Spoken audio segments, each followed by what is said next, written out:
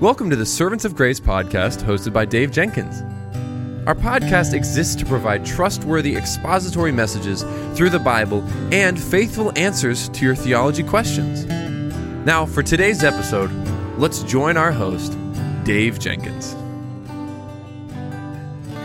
Welcome back to the Servants of Grace podcast and to our theology segment. Today, one of our listeners writes in and they have a great question. And the question is this: how can I know if I'm one of the elect? Well, this is a fascinating question. It's another one of those that we could spend a long time really talking about and diving in. But as always, here's my brief answer to this great question. In the Gospel of John, the Apostle John teaches that Christ alone perfectly knows the hearts and the minds of all people. Being the incarnate God, Jesus has knowledge of all men's hearts. It's not limited like our finite minds. Since Jesus is Lord, He alone perfectly knows all those who have true and genuine saving faith. And since we are finite, we cannot know the genuine state of anyone's heart beside our own. Some may profess faith and persevere until their deaths, but other professing Christians later fall away. They reveal that they never had genuine faith in Christ alone to begin with. Until the Lord Jesus returns in the visible church, not all those who profess faith genuinely possess it. Christians' standing in relationship to God is secure because of Christ alone. In fact, Peter in 2 Peter 1 writes, not only as a servant, but also as an apostle of Jesus Christ in 2 Peter 1:1. Then Peter identifies the recipients of this letter, and he says that God has called us into His own glory and His excellence, 2 Peter 1:3. In 2 Peter 1:9, while he is exhorting and warning, Peter says that they have been cleansed from former sins. And because of this, Peter gives his therefore, be all the more diligent to confirm your calling and election, 2 Peter 1:10. Christians have a calling and we have been elected, and so all we can do is to confirm it. Christians need to grow, which is what 2 Peter 1:5-7 is all about. And we're to grow all at different places in our spiritual maturity. All the qualities Peter speaks about in 2 Peter 1:5-7, they need to be increasing in us. And if they are, they keep you from being ineffective or unfruitful in the knowledge of the Lord Jesus, 2 Peter 1:8. Hebrews 6:1-8 meets the people of God at their greatest need with the gospel by wooing them to draw deeper into the gospel for greater assurance and greater confidence in their salvation. The perseverance of the saints does not mean that every Christian who claims to have received Christ as Savior, participates in Christian work, and manifests various gifts is eternally secure. The church includes hypocrites who demonstrate the external signs of persevering saints, but they lack the true mark of Christians. Those marks, according to the Belgic Confession in Article 29, are receiving Christ by faith as the only Savior, avoiding sin, following after righteousness, loving the true God and one's neighbor, not turning aside to the right or the left, crucifying the flesh with the works thereof, fighting against infirmities, continually taking refuge in the passion and the obedience of Jesus Christ.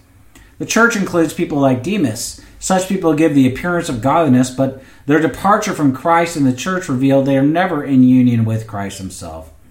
Hebrews 6:4-6 warns believers not to fall away, but it doesn't affirm the apostasy of the saints. Instead, it urges Christians to persevere in faithfulness to God and to the revelation of Jesus Christ. The Lord God uses solemn warnings to keep His people from sliding away, and from a whole host of dangers.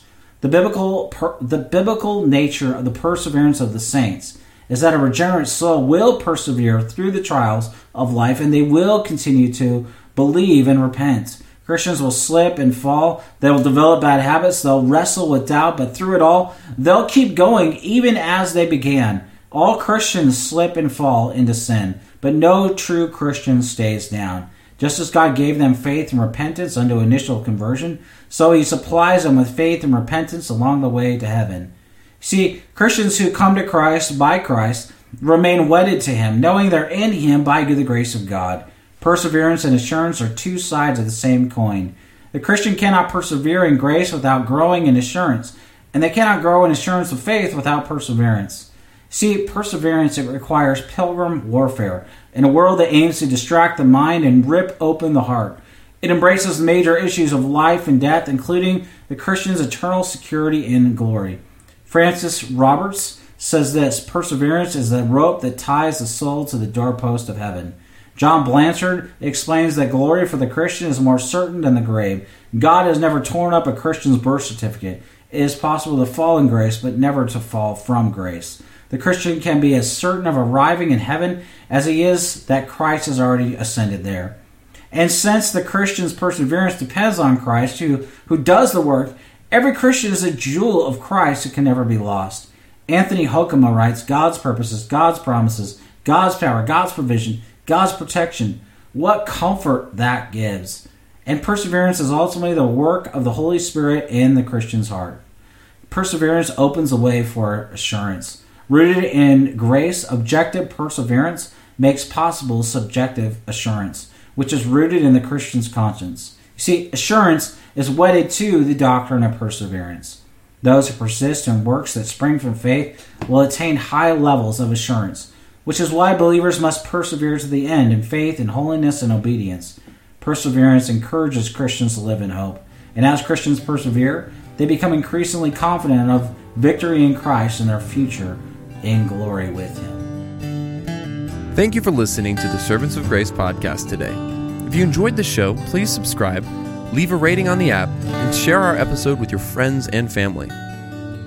If you'd like to, you can follow us on Instagram at Servants of Grace, on Twitter at Servants of Grace, or by searching Servants of Grace on Facebook.